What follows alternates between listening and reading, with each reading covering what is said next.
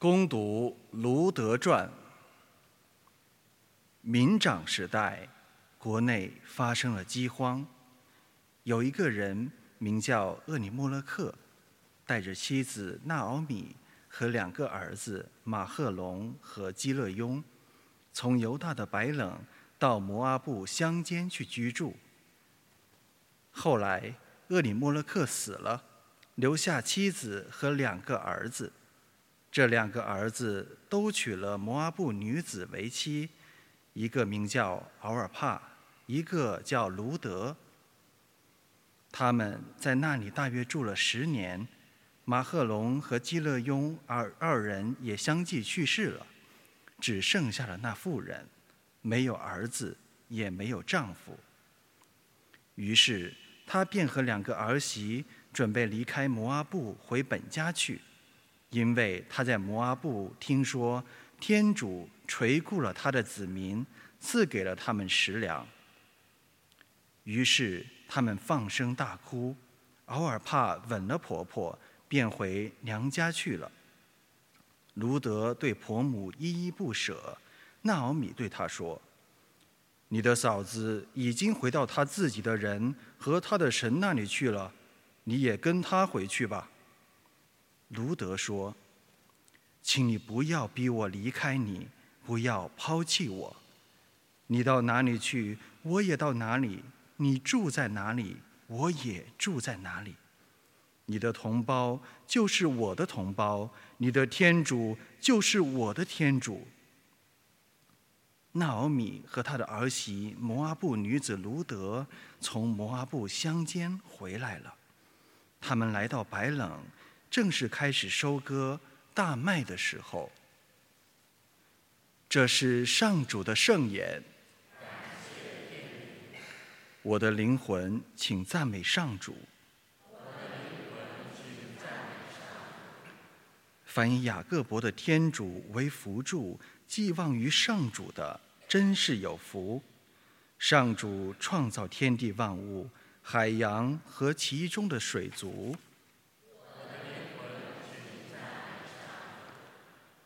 上主信实直到永远，为受压迫的人伸冤。他给饥饿者食物，使囚犯获得自由。上主使瞎子复明，使受欺压者挺身。上主眷爱义人，保护旅客。上主扶助孤儿寡妇，使恶人迷失道路。上主将勇士为王，熙雍的天主万寿无疆。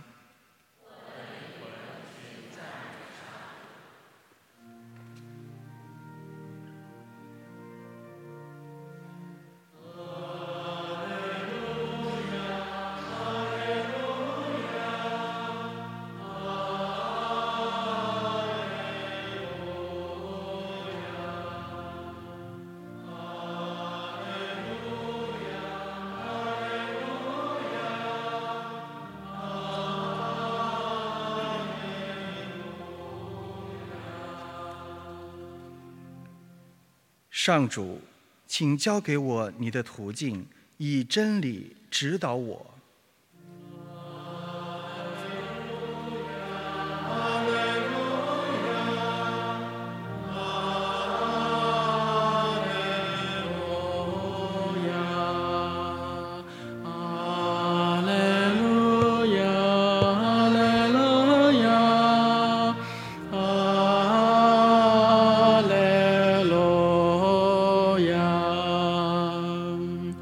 愿主与你们同在。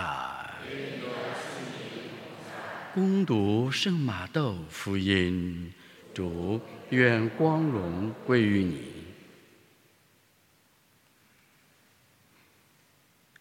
那时候，法利赛人听说耶稣是撒杜塞人闭口无言，就聚集在一起。其中有一位法学士试探耶稣，问他说：“老师，法律中哪一条诫命是最大的？”耶稣对他说：“你应全心、全灵全意爱你的天主上主，这是最大的，也是第一条诫命。第二条和它相似，你应当爱人如己。全部法律和先知都基于这两条诫命。以上是基督的福音。请坐。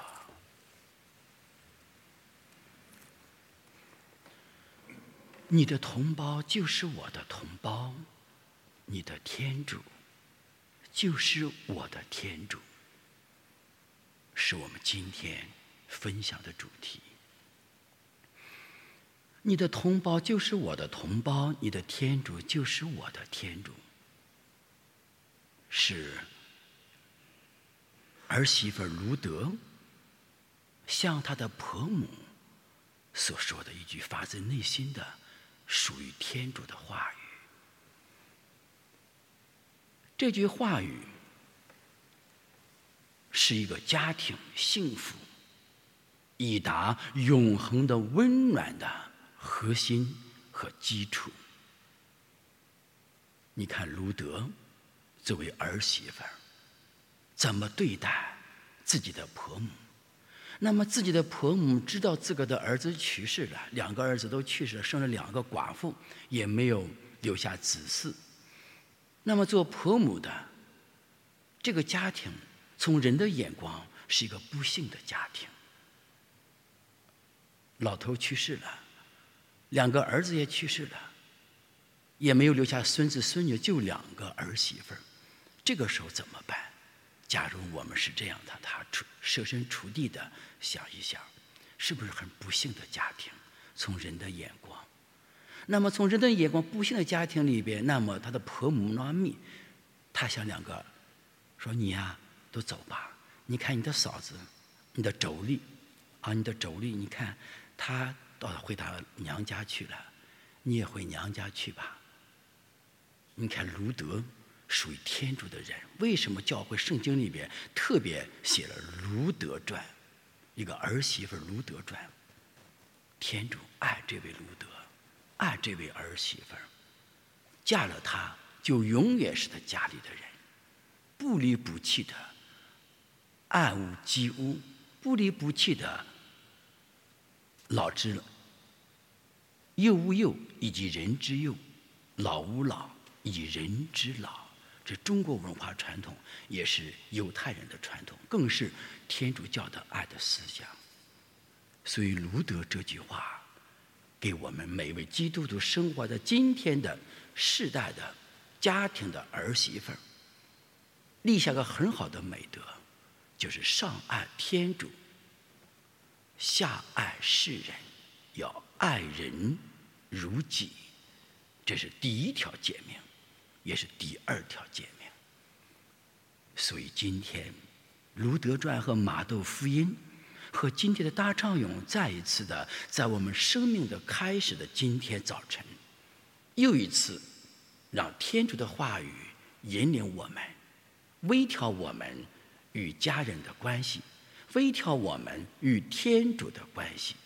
首先要爱天主，不爱天主的人爱世人没有能力，不爱天主的人爱世人不会持之以恒，不爱天主的人爱世人也许是虚假的。所以今天卢德传和马窦福音告诉我们每位弟兄姐妹们，首先我们知道要爱人如己这句话什么意思。爱别人要像爱自己一样，说这个人他连自己都不爱，你根本就没有能力爱别人。你连自己就不爱，你怎么爱你爸爸妈妈，爱你爱人、妻子、老公和儿女呢？所以我们在圣殿里边，在感恩祭中，就是爱自己的一种表达。什么叫爱自己呢？不能爱这个肉体，应当爱自个的灵魂。在感恩祭中，天主的圣言告诉我们应当如何爱天主，应当如何爱肉身，如何爱自己的灵魂。我们懂得了爱自己。在日常生活当中，我们不是只是为了爱自己而爱自己，是为了自己的一口气、一个生命，言谈举止、头发丝都来自天主。所以我们要摆平，一定要摆正我们和天主的关系。所以在感恩祭中每坛弥撒里边，一定要是理顺我与天主的私人关系，这是重中之重。这个私人关系理顺之后，我们突然知道，我自己是谁，我应当如何爱我自己。你懂得爱我自己之后，才懂得去爱其他的人，从他人身上看到天主的肖像和模样来。这样的话，三段论的一种推理告诉我们：上爱天主，下爱世人，以爱自己为基础。听起来很舒服，爱起来也非常容易。即便是困难的，但是有天主的恩宠，困难将变成恩宠。所以卢德传告诉我们应当如何爱人，马窦福音告诉我们，我们应当以爱天主为主旋律。两篇圣经内容告诉我们，应当爱人如己。只有这样，家庭才会和谐，教会才会复兴，民族才会振兴，国家才会强大，全球人类才会和平发展、共赢互助，整个世界大自然才会符合天主的圣意，预显主荣。让我们一起在今天祭天大礼感恩祭中汲取天主圣言的营养，使我们在日常生活当中懂得人与天主的关系，人与自己的关系，人与他人的关系吧。上爱天主，下爱世人。